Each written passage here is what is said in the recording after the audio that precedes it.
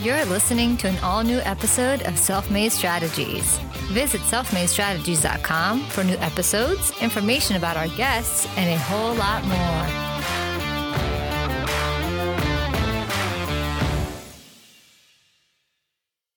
Our guest on this episode just can't leave well enough alone. He co-founded Indie Hall, Philly's first co-working space in 2006, and kickstarted the co-working boom that has exploded today. In 2009, he co-founded Stacking the Bricks with Amy Hoy, where they taught creative people how to bootstrap their own business. Since 2019, he's been working tirelessly to help 10,000 people become sustainably independent by 2029.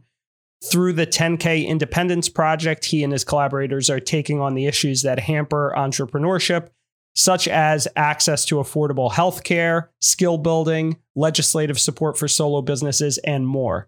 He's a serial entrepreneur, but not a jerk. I love that part.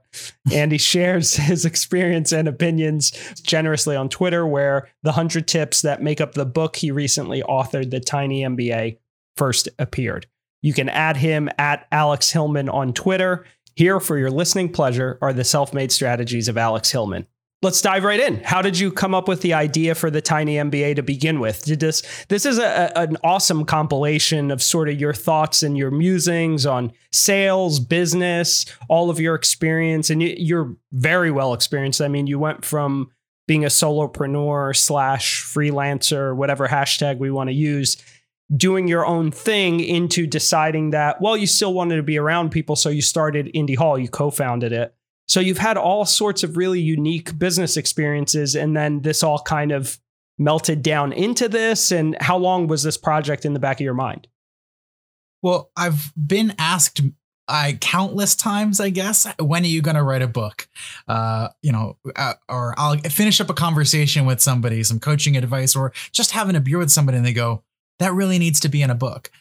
And I've sat down to write a book, like I'm sure plenty of other people have. And turns out it's not very easy to sit down and write a book when you get it in your head that I need to sit down and write a book. Part of that is because we have a lot of expectations about what a book is, especially a business book. And I know you read lots of business books. I've read my fair share. You start getting an idea of, it needs to be this like breakthrough original idea and lots of stories or everything I know about a thing. And like, I didn't feel like I was contributing when I approached things that way, or I would start and get stuck, or I would start and I would write a whole lot of stuff. And I'm like, nobody's ever going to read through all of this to get to the maybe nuggets of truth or value that are inside of it. And I think that's true of a lot of business books. There's kind of two categories of business books, I think. And obviously there's outliers to this as well, but many business books fall either into the everything I know about a thing. So like the textbook approach, right? And it appears to be deep, but in fact it ends up being kind of one note. Right? It's because the odds of that person's experience being the same as your experience are not really very good. And you don't really get an understanding of the underlying decisions and strategies and goals that led to doing the things that worked for them, or even deciding what would work or what to try, things like that. At the other end of the spectrum, you've got books that could be blog posts, where it's maybe a couple of good ideas wrapped in lots of stories to help you connect with those ideas. Of course, that's really important. To help them stick in your brain, that's important too. But how often do you spend 3-4+ hours with a book to walk away with one really good idea? And by the way, that's still a very good ROI on a book that's probably going to cost you less than $20 and a few hours of your life. If that one thing is useful to you in your life or your business, that was worth it. However, now you also need that thing that you learned to line up with the thing you're experiencing. And now it might be many months or years or if ever before you actually get to apply that useful piece of knowledge. So that's sort of the landscape of books that I see and I experience. And I'm curious about your impressions of the book, because I think it's clear to you, this book is neither of those two. And part of the reason for that is because I didn't set out to write a book in the first place.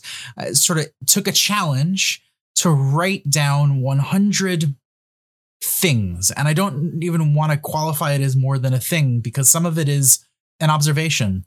Some of it is advice. Some of it is a hard learned lesson. Sometimes it's things that I've seen other people get wrong over and over. Sometimes it's things I've seen people get right over and over. But the sort of banner of these 100 things was, what are 100 things that I could tell someone about business, and not just about business and business success, but a specific category of business success, which is building businesses that are built to last. You mentioned that, I'm interested in helping people create sustainable businesses, create jobs for themselves.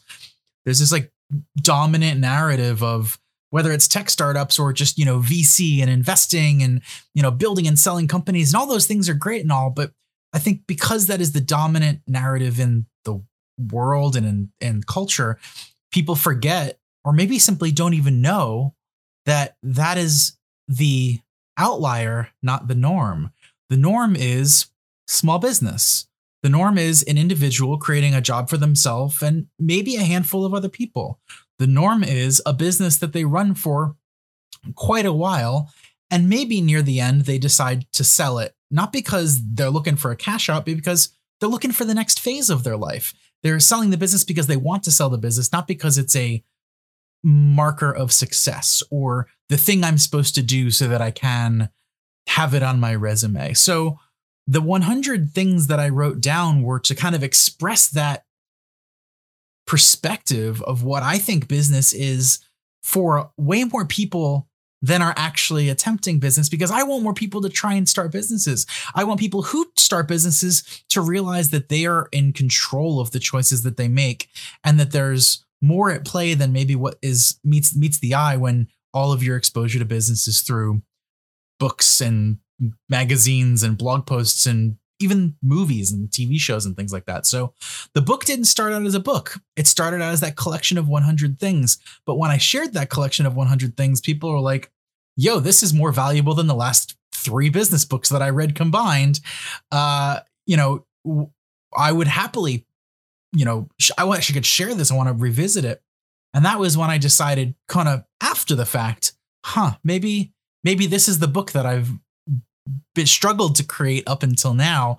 And I just got to figure out how to package all this stuff up into a thing that looks and feels like a book. Well, first of all, I think you've done an awesome job. It's very approachable, I think, for people of all different backgrounds. Like you said, anyone who's potentially thinking about doing something entrepreneurial. So maybe not even a business owner, right? I recently did a recording for Thomas Jefferson University. I have a buddy from high school who teaches there and asked me to do just like an hour on entrepreneurship for the students. And I started out by defining entrepreneurship. And we started with the Google/Oxford dictionary description of it. And, it's very just bland and businessy, right? An entrepreneur is basically a business owner. And what I posed as a question was, is that really true? And I think your book actually subtextually does a really good job of pointing that out, that there are other issues here at play that have become so mainstream.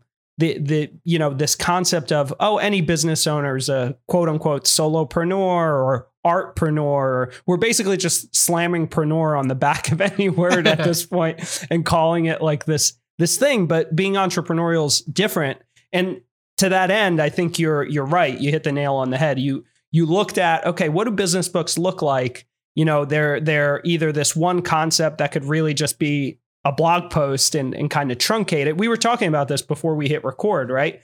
That I'll listen to audiobooks super fast the first time around, because a lot of times it is just that. It's a collection of all these ideas that are presented well, or sometimes way better elsewhere, and they don't really, present a new idea. So I like how you've gone against the grain and taken an entrepreneurial approach to authoring a book where it's more just a series of thoughts. It's super approachable. You can pick it up and almost like a calendar type of thing, just read a page a day and kind of reflect on that.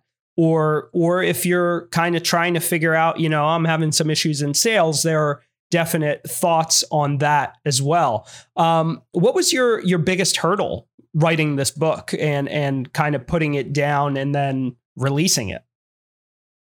Well, I think my biggest hurdle was actually at the end there, and it's something that's come up a handful of times in the last month or so as we've been sort of wrapping up the design, putting the little bits of fit and finish, getting ready to launch, and then putting the thing out there. And there were sort of two parts to putting it out there. One was actually, making the link public and saying, hey, gang, you can go buy this thing that I made.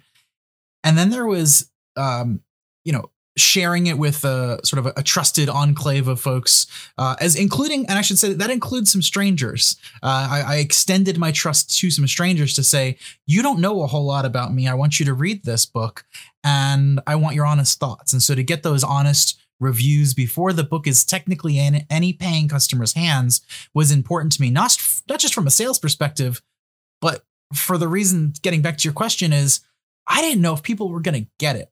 Because it is kind of weird, and it's tricky that, especially the paperback. And if you were to pick up the paperback, you would expect a book inside. And once you get past the foreword and the preface, which I think at this point do a good job of setting up what comes next, if you skip them, you're going to be very confused because the inside of this doesn't look or feel like a book.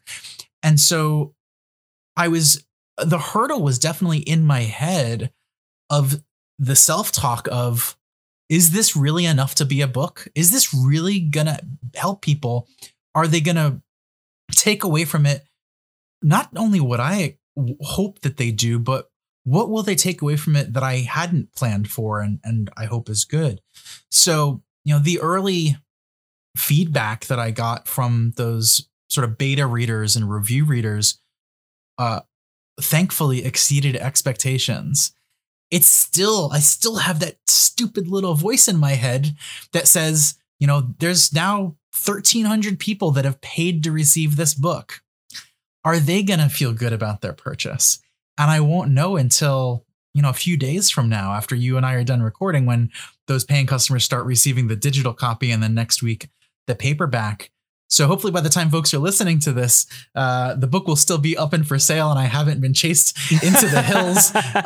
But you, Tony, are not just being nice, because the truth is I think the feedback I've gotten without really telling people explicitly what to do has been more like what you're describing, which is people being pleasantly surprised that they could finish the first read in 30 minutes, maybe a little bit longer if they decided to take notes along the way, and realizing maybe there's two pieces of feedback that I got that were the most exciting to me.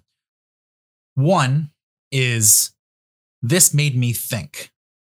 This is a book that I want you to read and think, not just kind of like Netflix, let it wash over you like watching a Netflix show. And the second was that they were excited to go back to it, like you said before. The idea that this is a book that, whether you build a habit around just picking a few random pages, because each page is kind of self-contained, to read through them and use it as a prompt, or some people have compared it to like the Zen koans, which I think is really cool, as a tiny little thing that you can use to just kind of jog your brain and spark new thoughts and ideas. I don't want to prescribe how to be successful in business, because I don't think you can. I don't think it's possible. There's way too many ways to do it. But what I do think is possible is to give people a set of tools to frame their own thoughts, frame their own experience, frame their own resources, and use all of those things to make decisions that are going to suit them and the business for the long term. So,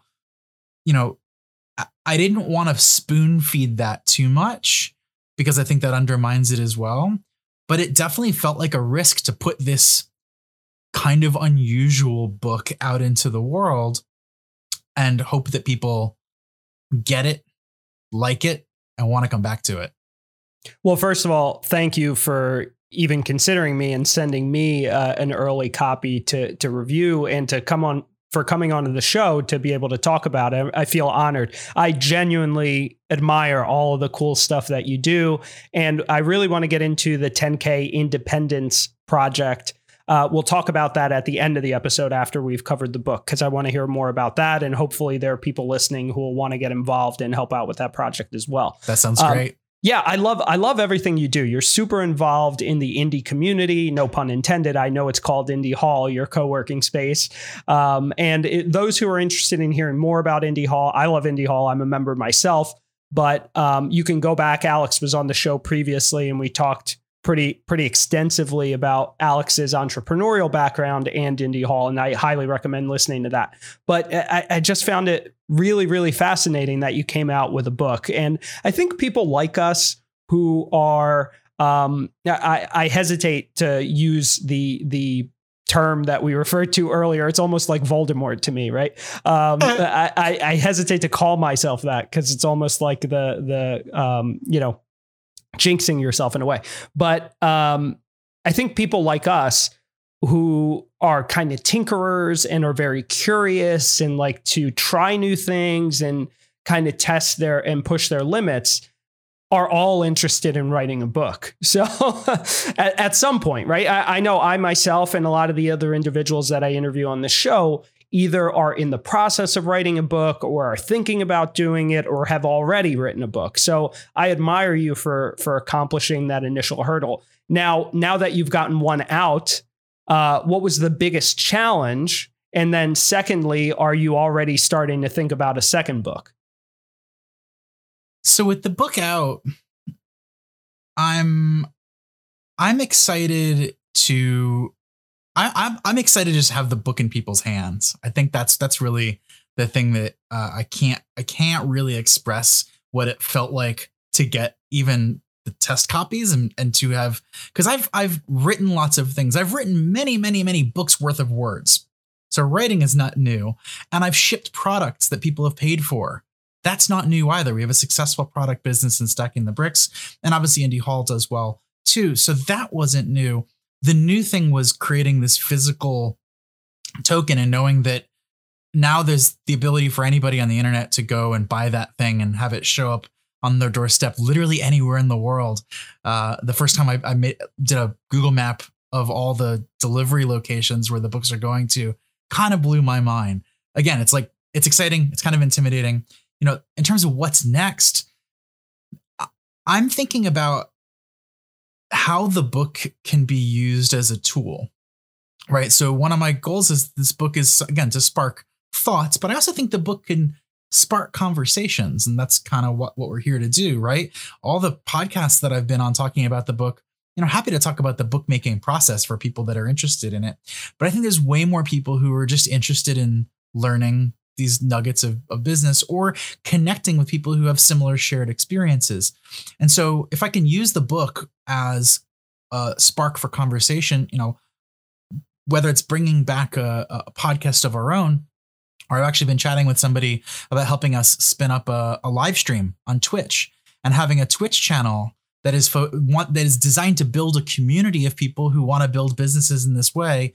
And it's not about the book, but the book becomes kind of a tool for catalyzing those conversations. And, the word of the day, the theme of the day, the page of the day is people can know what that is ahead of time, wake up that morning, spend a few minutes thinking about it, and then come join us on the Twitch stream and talk about it. Talk about what stories of their own it reminds them of, or, good experiences, bad experiences, what mistakes they've made, what they learned from it, what they would do differently. For the newbies, how does that make you think about where you are in the process and how you'll make decisions going forward? So that's got me really excited. I'd also say, I think, again, if folks are into this tiny format where every page is kind of its own self-contained thing, we can come up with other things like this besides business, or we can go narrower into subsets of business. So Amy, my business partner, wrote a similar collection of 100 things about design, mostly software design, but not exclusively.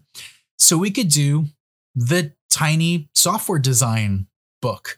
We could do the tiny marketing book. We could do the tiny RV trailer camping book. That's not something I would actually write because I don't know anything about it. But I think there's a format to play with here that we've never had before. And again, I'm excited to get it in people's hands to hear how they use it, what they do with it. Do they keep it on their desk so that they can come back to it?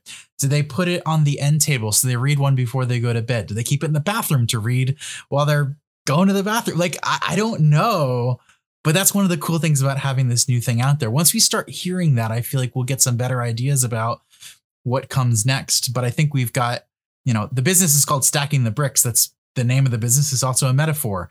You build a wall by stacking bricks on top of each other. This book is a literal brick. You could build a wall with the books, but following the metaphor, it is a brick in a potential wall of new ideas, new products, new opportunities, new ways to connect, new things to create and sell, new businesses. Are people going to read this book and finally start the business that they were thinking about starting, or take it to the next level? In which case, what will the map of businesses that were created influenced by this book be? I don't know, but to think about that is kind of exciting.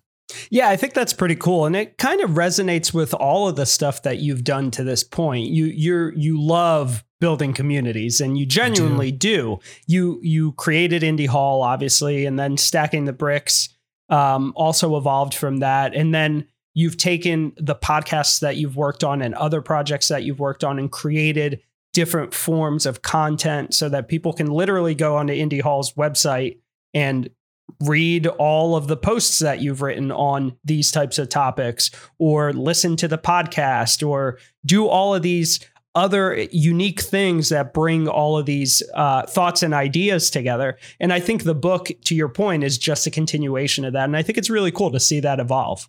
Yeah, me too. And Nilofer Merchant writes the foreword to your book, which I actually found really entertaining. It's short and bite-sized, kind of fits the book.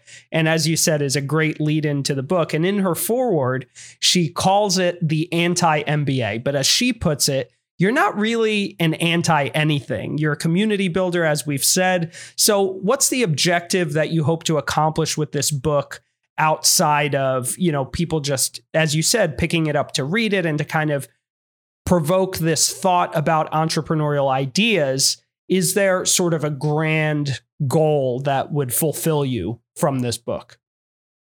Yeah, I love that.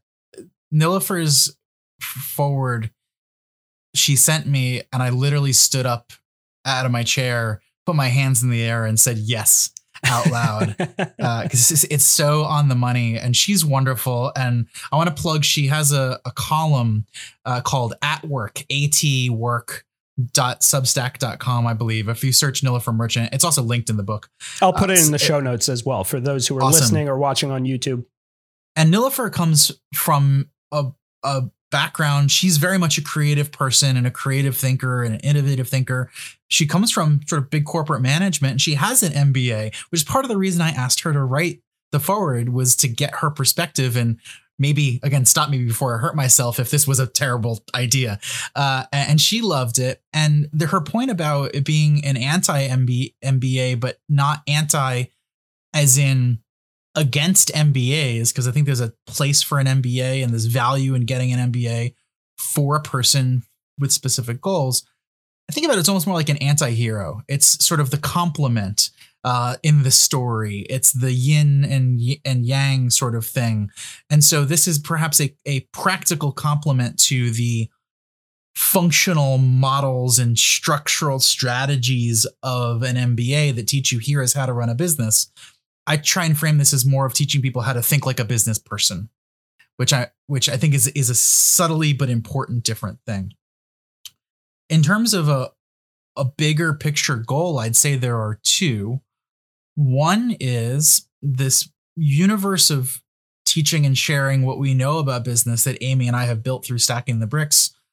We've been doing for over a decade, and we know how to reach the people that we know how to reach, because we follow our own advice and lessons and staying focused. And the audience that we know best is sort of online creative people, designers and developers prominently, but other online creative people, podcasters, videographers. If you can make stuff and put it online, we know how to speak to you. We know how to reach you. But there's a much wider world out there that includes those folks that we don't know how to reach because they're not already in the communities that we're a part of. They don't know our names. They could hear about us and go, who the heck is that? And that's fine, because it's a giant world. I don't expect our notoriety in one community to translate to another, right? However, I think it's really exciting to think about. You mentioned when we were getting started for the call that you're thinking about people that you could gift this book to. That is a really cool distribution channel that we've never had before. We have a book that somebody can read and go, this is useful and makes me think of somebody else who would find it useful and inspiring. At book price point, therefore, it's a good gift. And I would add, it's a short read that you can revisit over and over and over and over and over, which makes it an excellent gift by comparison to many business books that you might get 50 pages in and never finish. You took the words right out of my mouth, not to interrupt, but there's frequently been the opportunity, and I just want to say this to touch on that point, that I've gifted a business book to a friend or a colleague or someone else who I think it would benefit because it meant something to me. And often they go, oh, thank you. And you just kind of get the sense that they're probably not going to work their way through it. Right. And This is completely different. I couldn't agree with you more. This is something that you could almost kind of flip open in front of them and say, hey, I caught this cool book. In your case, I would say that a friend of mine wrote, and check this out. You can flip through this and just read like one of these a day or when you need some inspiration. And it's great in that context. And you could even like flip open to the page that made you think of that person and go, I thought of you when I read this. And again, that page is self-contained. They can glance at it. It's the size of a Post-it note. So I think that's really cool.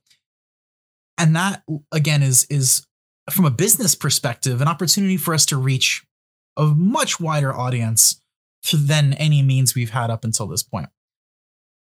The other part of it, I think, is maybe a bridge between what I was saying before about that sort of commonly held perspective about what business is in 2020, whatever year this is now that we're living in right now. In the weird year of 2020, business means a certain thing. And I believe because 2020 has been the year that it's been, that's shifting for a lot of people. And I think there's I started working on this project before the coronavirus pandemic, but I think this book instantly became at least a few notches more relevant for the many people who are out of work and will stay out of work until they choose to create a job for themselves. The people who have maybe been curious about entrepreneurship, but now that they've lost the job that had them feeling safe, what have they got left to lose but to take the supposed risk, the quote unquote risk of starting their own thing. And in the book, my goal is to show people that it's not as much of a risk as you might think it is if you keep certain things in mind, if you make certain decisions and keep certain priorities. So that's a bridge to the 10,000 Independence Project, which we can go deeper on in a minute. But I think it's where, if this is in the hands of more people, that's good for our business. But I also think it's good for business culture broadly. And at the risk of making that sound like it's about my own ego, it's not because I want people to have my ideas. These aren't my ideas. These are ideas that I've collected and scavenged from across my experience. I've read the 100+ business books to learn, or sat through the conference talks, or figured out a way to get access to the expert or mentor to ask, or I watched what they did. And I feel very fortunate. I've had a lot of privilege that has gotten me access to a lot of those things. There's a lot of people that don't have that. And if this book is a tool, I don't think this will be the tool for anybody, but it can be a tool in a toolkit for folks to inspire them to say, wait a second, this version of business that Alex is talking about sounds like a version of business I can get behind. I'm not into becoming the next Jeff Bezos. It's more like I want to be the person who runs the corner bodega. I have a healthy business that provides for me and my family, employs some people in the neighborhood, lets me sock away some money for savings.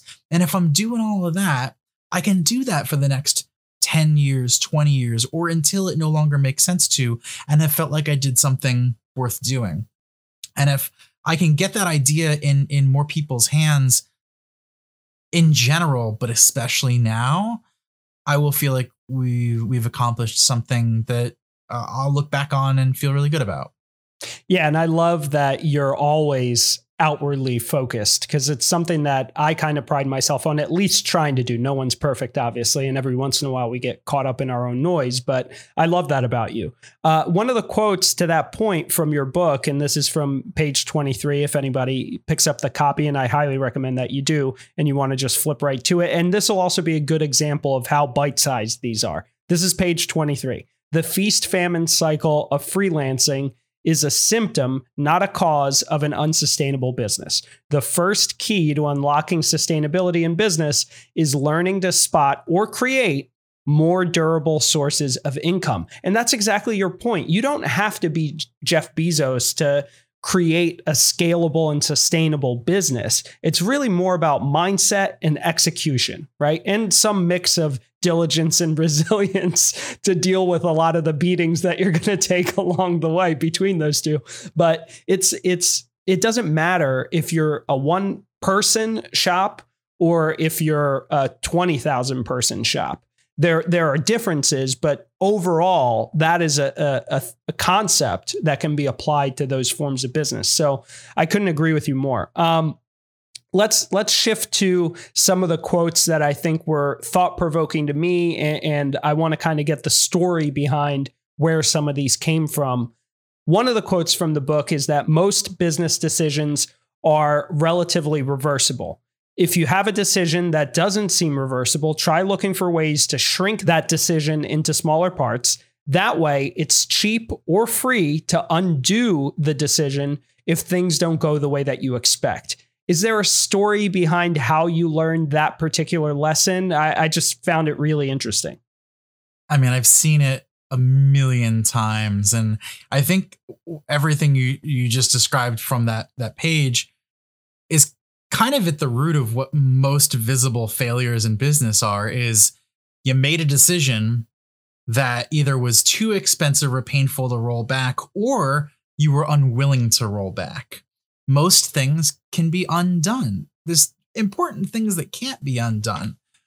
But I mean, I can speak to one of the things that is in my business experience, I think most often misunderstood, which was when I actually left my full-time job to become a freelancer.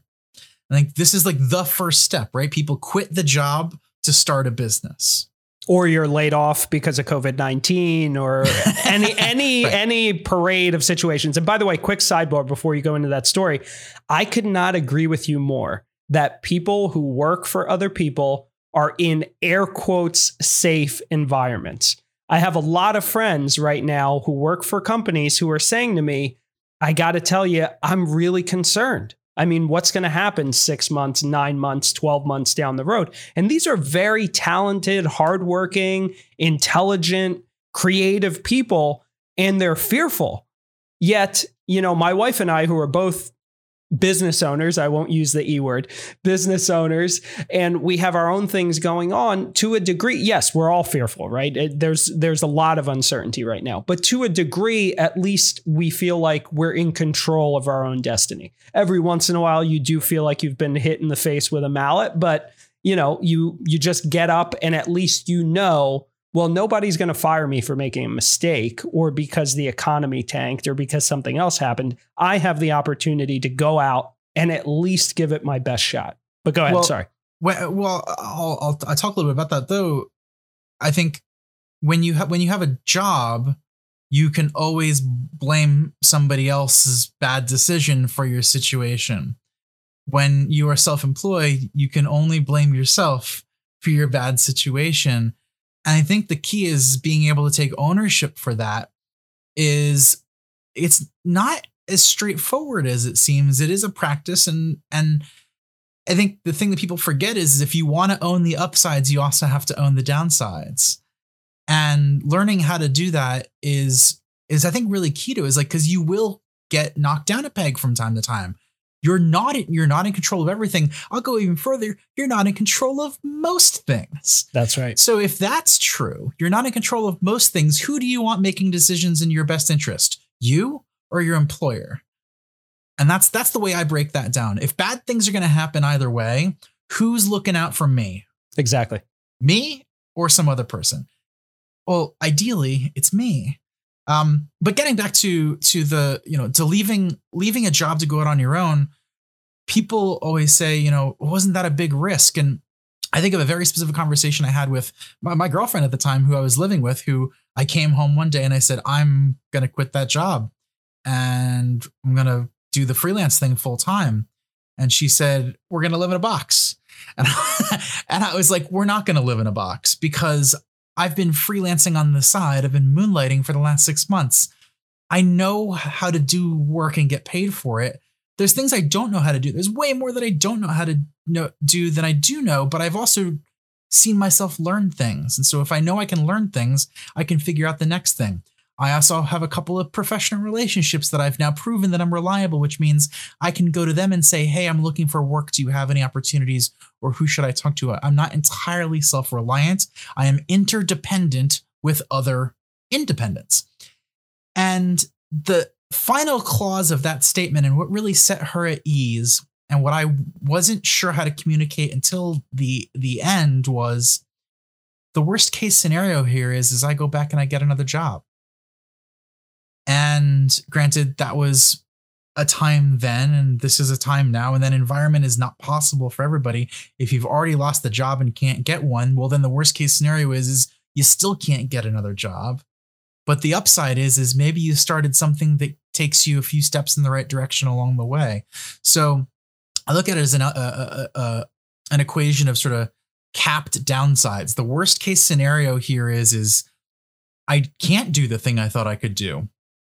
But the worst case scenario is I can go back to the thing I was doing, which either wasn't that bad or is exactly as bad at the situation as I have right now. So I'm back where I started. I'd prefer not to be, but I'm not going to be worse somehow. I don't owe I didn't take out a bunch of loans to start a business. That would leave me in a worse situation. So that's why I think building a business with the means that you have is so valuable. But that the potential to prove to yourself, screw everybody else, prove to yourself that if you try, you can, and you set a small incremental goal, that you can learn and you can grow. And that if you kind of fall in love with the learning and growing part, you'll never get bored, because the challenges never stop coming. You never make all the problems go away. You just trade smaller problems for bigger problems later. Exactly. And I think just approaching it from that practice perspective. My dad growing up was an entrepreneur. That was another advantage that I had, and a privilege that I had, was even seeing an entrepreneur in my life. There's so many people that don't see it up close and personal. I did see it. I saw the good stuff and the bad stuff. I saw the money stress in the house, but I saw my dad happy with what he was doing. And my dad, for the first leg of his career, was a chiropractor. And chiropractors and most doctors refer to what they do, and lawyers too, as a practice. It's a constant evolution. And I think more folks could do well to think of their career or their discipline or their business or their creations as a practice as well, rather than a transaction of do work, get money, do work, get money, do work, get money, because that is what we are trained to do. That's the exchange we are trained to understand. But if that's the only exchange you actually practice, well, you only have so many ways to grow. And back to the point of control, you're always limited in how much control you have, because you're reliant on somebody else to decide how much money you're worth and how much your time is worth. And so once you start to extract yourself from that relationship, then you start seeing, I have infinite possibility so long as I get one thing straight, which is knowing who I serve. I guess two things: who I serve and deeply understanding the problems I have. If you get those two things even kind of right, you are worlds ahead of everybody else out there executing on an idea or their passion or anything along those lines, because the money is made, not just in the moment, but in the long term, by serving people. That's it. Yeah, absolutely. I couldn't agree with you more. And I'm just going to summarize because I took us off on a tangent and you did bring us back, but I want to make sure that those who are listening aren't being driven crazy by the monkey mind inside of my head. So basically what you're saying is when you take on an entrepreneurial pursuit, if you have decisions that you think are relatively irreversible, what you need to do is break that down into smaller decisions and put it into that perspective that is, okay, what's the worst case scenario? First and foremost, I couldn't agree with you more. In there, subtextually, you mentioned that basically you had started your freelancing career kind of as a side hustle before you made the decision to take a leap. And I think in our culture, there's a lot of misunderstanding, and it's starting to go away finally, but there's a lot of misunderstanding and a lot of focus on these hero stories and only on the successes. And people misunderstand the fact that, for instance, Bill Gates was still in university when he started Microsoft. Facebook, same thing. These people that people hero worship, they quit university to go off and be an entrepreneur, and then they were a huge success. They hedged their bets. Do your research and check it out. Almost everybody that's been successful started it incrementally and said, okay, I'm going to do this on the side and kind of A/B test or figure out how to execute at a high level, like you said. And then once the machine has some momentum, that's when I'm going to take the leap. And in the context of those who unfortunately are in a worse off situation, they've been laid off, they've been fired, whatever the situation is, to your point, there's no way to go but up from there, right? While you're waiting for another job to kick up, go look into that side hustle you've been thinking about starting. And I love one other point that you mentioned about your father being an entrepreneur and how you got to witness it, but that a lot of people aren't that fortunate. Well, the piece of advice is you probably know or follow on Instagram or on Facebook or whatever, some entrepreneur, right? That's got some success and some experience. And you can reach out to them. And the worst thing that they will do is maybe ghost you, which kind of sucks, or maybe they'll say no. But more often than not, if you ask somebody about their perspective, that's what I do on this show. I interview entrepreneurs like yourself, and you'll be 86 or 87.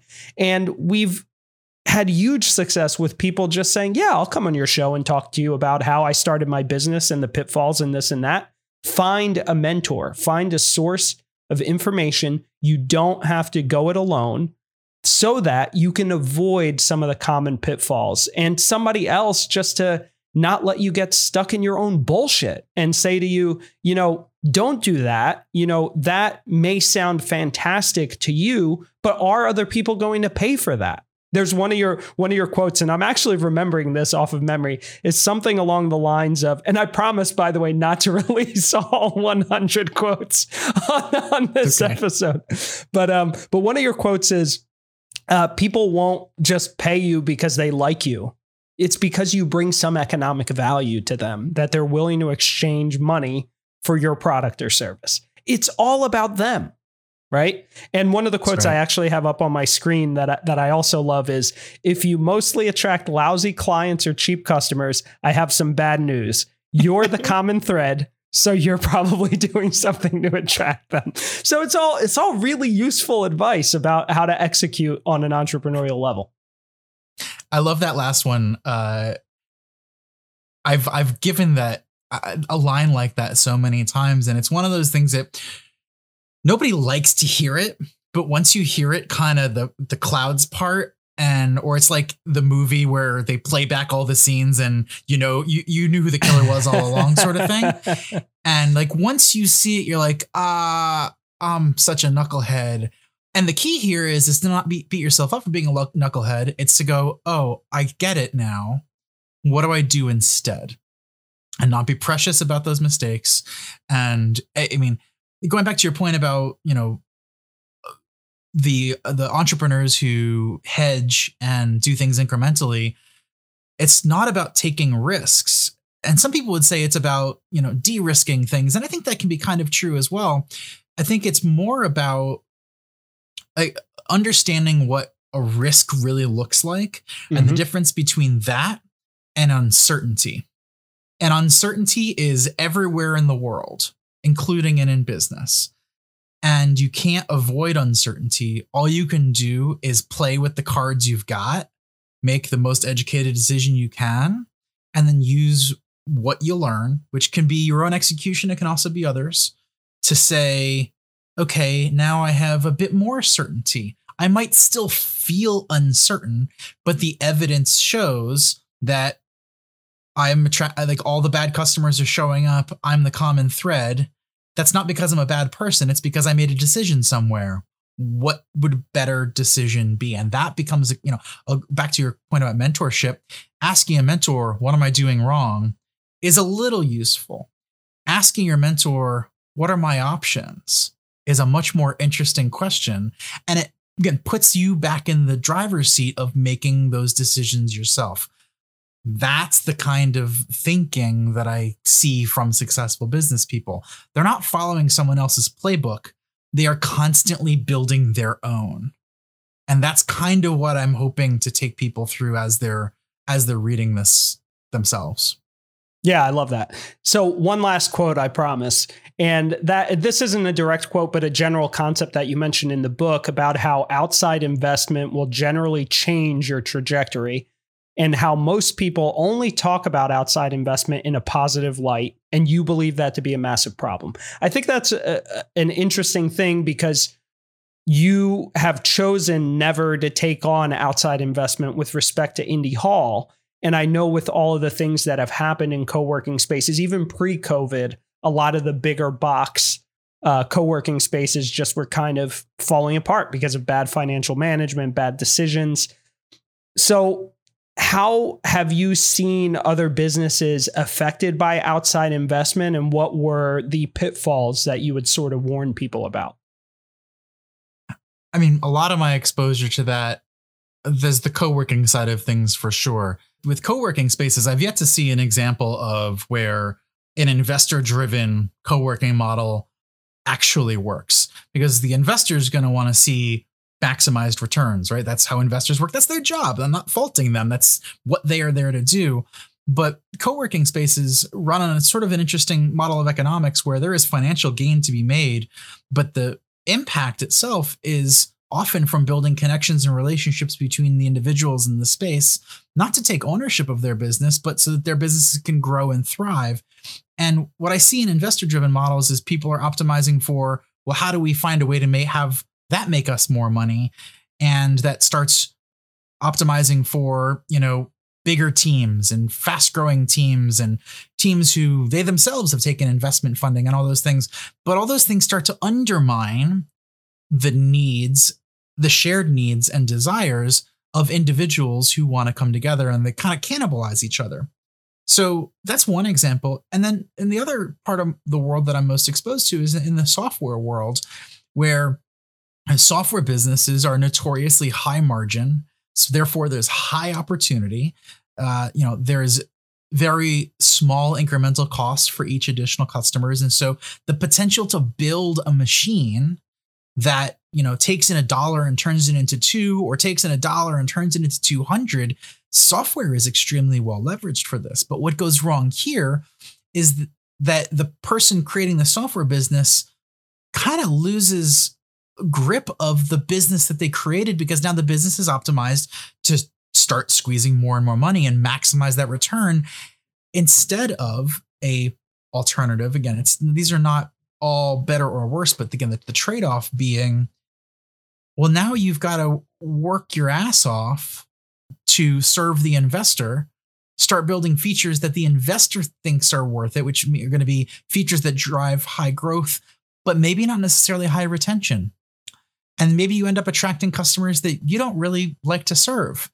Maybe you end up growing a team that the business needs, but isn't the team that you want to lead. And I've seen so many situations where friends start businesses that are healthy businesses to begin, and even bootstrapped healthy businesses to begin. And the second they take outside investment, the goals of the business changes, and the relationship between the founder and the business changes. And if you're up for that game, I don't begrudge you from that for a second. But I think people choose that not realizing that it's going to change. They think they get to sail the same ship in the same direction. And that's just not what you're signed up for anymore. So I don't actually begrudge people for choosing investment. What I get frustrated by is people not realizing that they're making a choice at all. They just think that is the logical only next step, right? And if that is the mindset that you're going into this decision, you're not evaluating the options, you're not considering the trade-offs and making the right decision for you and your long-term goals, and just taking the investment because, well, it's a fast-growing business. Why not keep it? Let's strap, a rocket to this thing and see how high it can go. If that's why you started it and what you really want to accomplish, cool. If you want a business that gives you the freedom to spend time with your friends and your family and doing the things that you love to do, this business is going to make you miserable. And if you're a creator, there's a good chance this business is going to change into something that you're no longer in control of. And there is nothing more heartbreaking than seeing the thing you created turn into something that you hate. And I have seen that heartbreak so many times.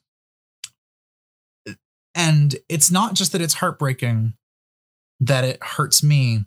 It's that it's heartbreaking and avoidable. And I just want folks to go into these decisions eyes wide open and realize that it's important to decide what the objective is, and then make business decisions to serve that. If all you want in life is to have a venture-backed company on your resume, well, I would question why. What does that really bring you? And if that's really your thing, cool. I would ask you why. But if you have a really good answer for that, then cool. So long as you know exactly what you're signing up for.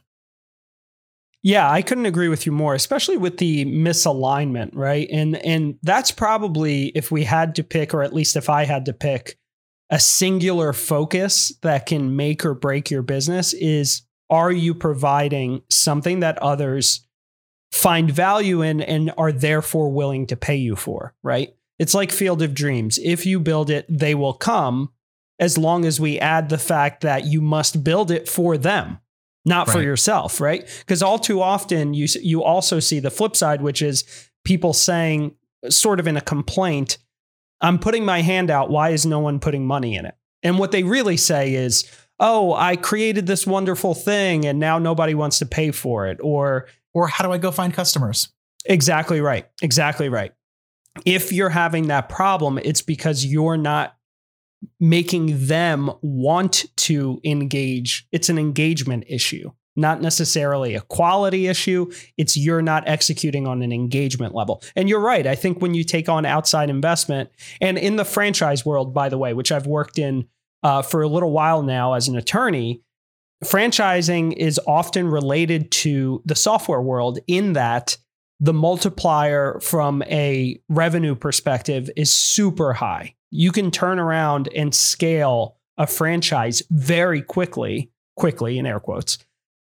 3 to 5 years, you can have a business that had maybe 3 units. Let's just say pizza shops, right? You could have a business that had 3 units, 3 pizza shops. You turn it into a franchise and now it's got 100 units in 3 to 5 years. That can happen. So it's got that scalability like software. The problem is it usually takes a heavy financial investment that most owners don't have, and then they take on outside investment. Guess what? All of a sudden, you've sold your soul from an ownership interest perspective. And like you said, now you've just got a big yoke that you're dragging around that's on your back, weighing you down. And it's no longer that 3 pizza shop business that you had and that you loved. It becomes a whole other thing. It becomes about you making sure that the investors are getting their rate of return. And I think the difference is that you're really just thinking more holistically, and that a lot of times people, you could blame it on our culture. You could blame it on, there's just too many distractions. People aren't mindful, right? So they're never in that moment just taking a breath and saying, I can take a beat, think about this and look at it, try to look at it from different angles and say, well, like you said earlier, what are my options here, right? It's not input, output, black and white. It's not 1 or 0. there are gradations here that we can talk about and that we can think about and look at these scenarios. Now, you don't want to suffer from, paralysis by analysis either. That's and not make a decision, but it's the yin and yang, right? It's the finding that balance that works for you. So awesome point. All right, let's shift to the 10K Independence Project, because I definitely want to cover this. Tell us about the project, what it is, and how you got involved. So this will be the second time we talk about Jeff Bezos today. A couple of years ago, Jeff Bezos and his team at Amazon decided that they needed to open a headquarters on the East Coast to complement their Seattle headquarters. And they decided to accomplish that by having cities across the country compete against each other for the privilege of having Amazon choose their city in exchange for, incredible tax breaks and all these kinds of things that small businesses could only dream of. But that's neither here nor there. What was really interesting to me was, Philadelphia was on that list, and we actually made it into the top 10.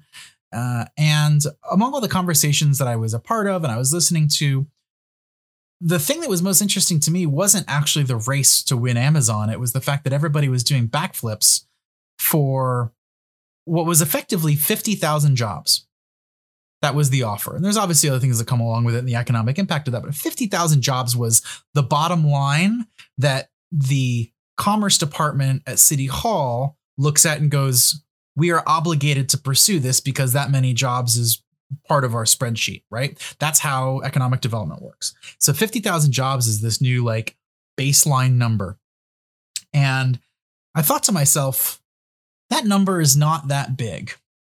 I mean, it's big, but for 9 months of national press and cities across America scrambling to give away everything for it, I was like, that doesn't make any sense to me.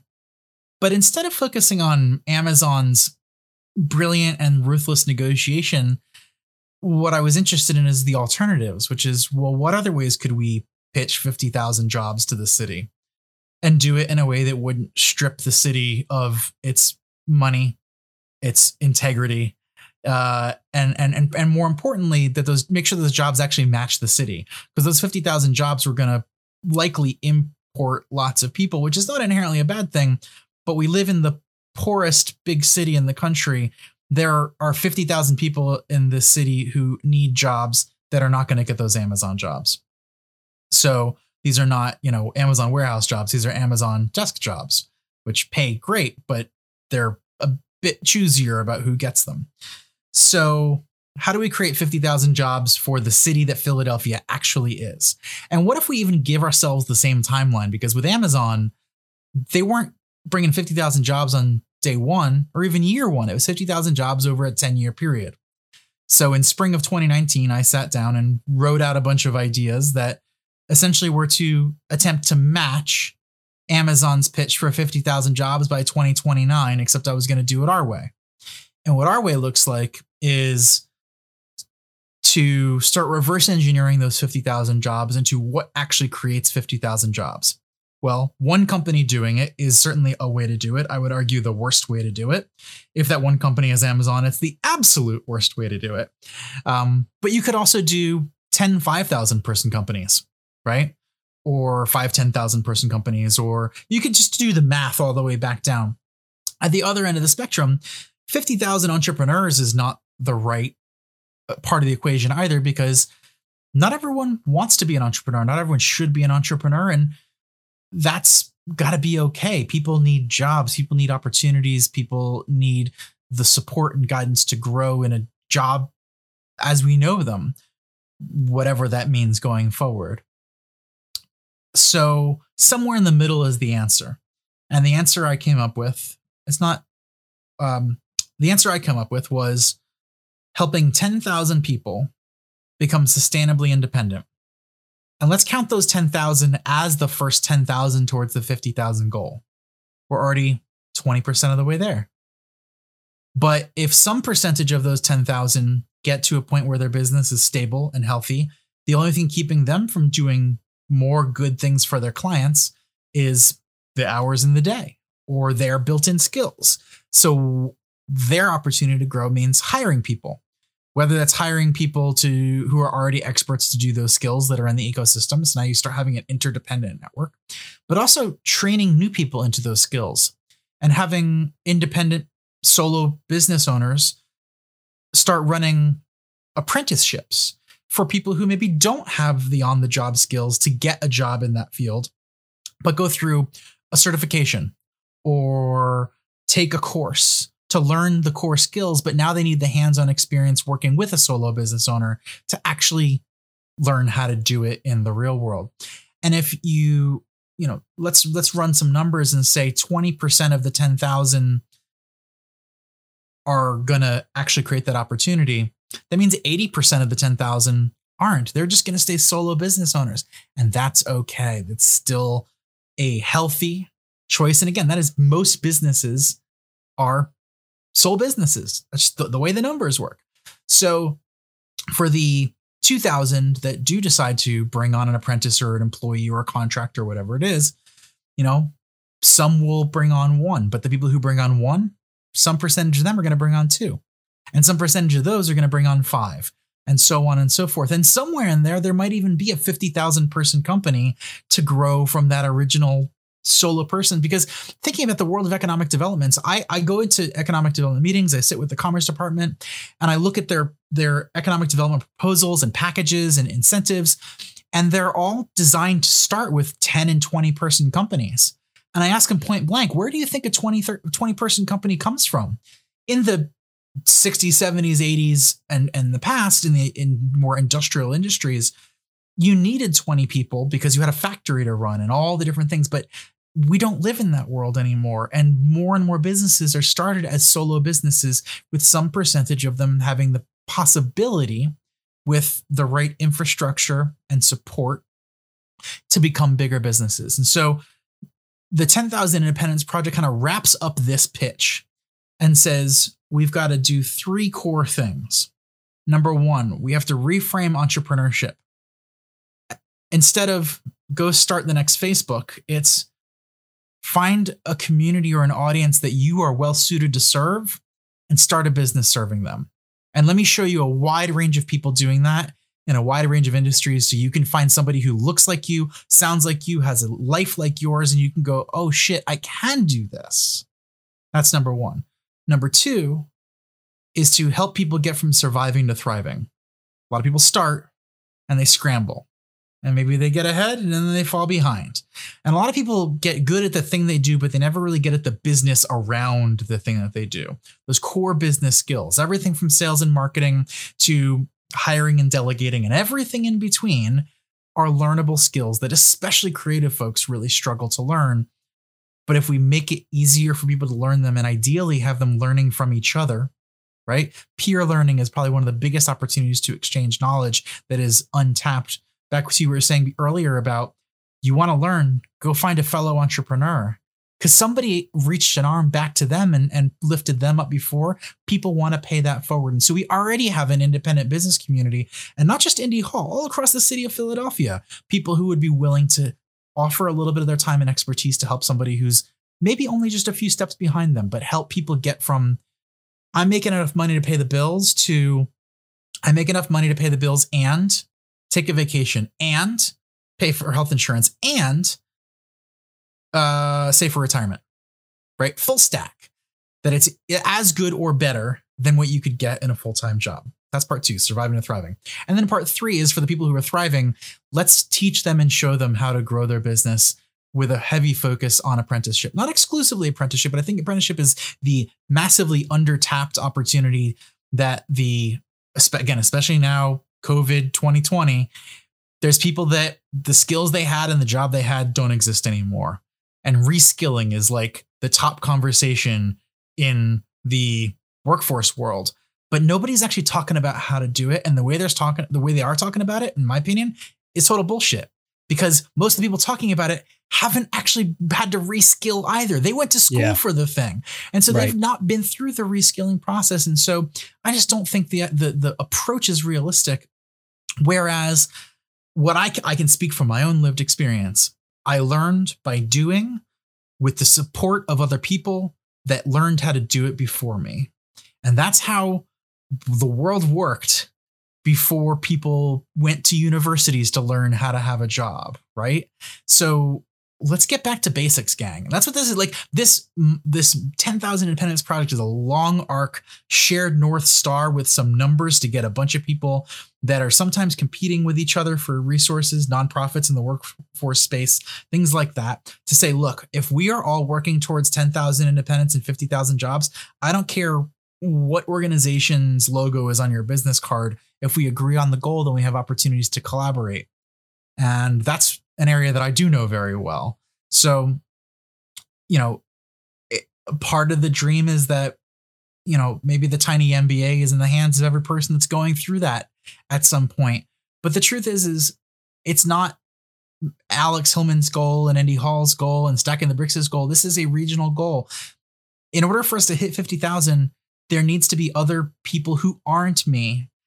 And not just because from a numbers perspective, but like, there's a lot of people that will look at me and just turn off. They're like, I don't want to learn from this guy. He doesn't look like me. He doesn't sound like me. He doesn't have my experience. And you're 100% right. Means we got to find the person who does look like you, who does have your experience, who can tell you their version of the fundamentals that you need to hear so you can go, cool, I'm ready now. Let's do this. So that's the long arc of the 10,000 Independence Project. And I think how it ties a lot of this stuff together. If somebody wants to get involved in help, whether it's, are you taking donations for this? How are you structuring it from a business perspective? Is it an NPO or is it just right now, just kind of a project that's out there? Yeah, at some point in the future, this may become its own standalone nonprofit. I like to do things incrementally. So right now, I'm treating it as an alliance building effort. So if you are a person anywhere in that equation, you're a person who wants to be one of the 10,000 independents. You're an existing independent who wants to learn how to grow a team in a way that is maybe different than you've thought of before. If the only thing holding you back is time and bodies, but hiring and managing people scares the shit out of you. I want to get to know you, and I want to figure out if what we're thinking about can help you and what help you really do need.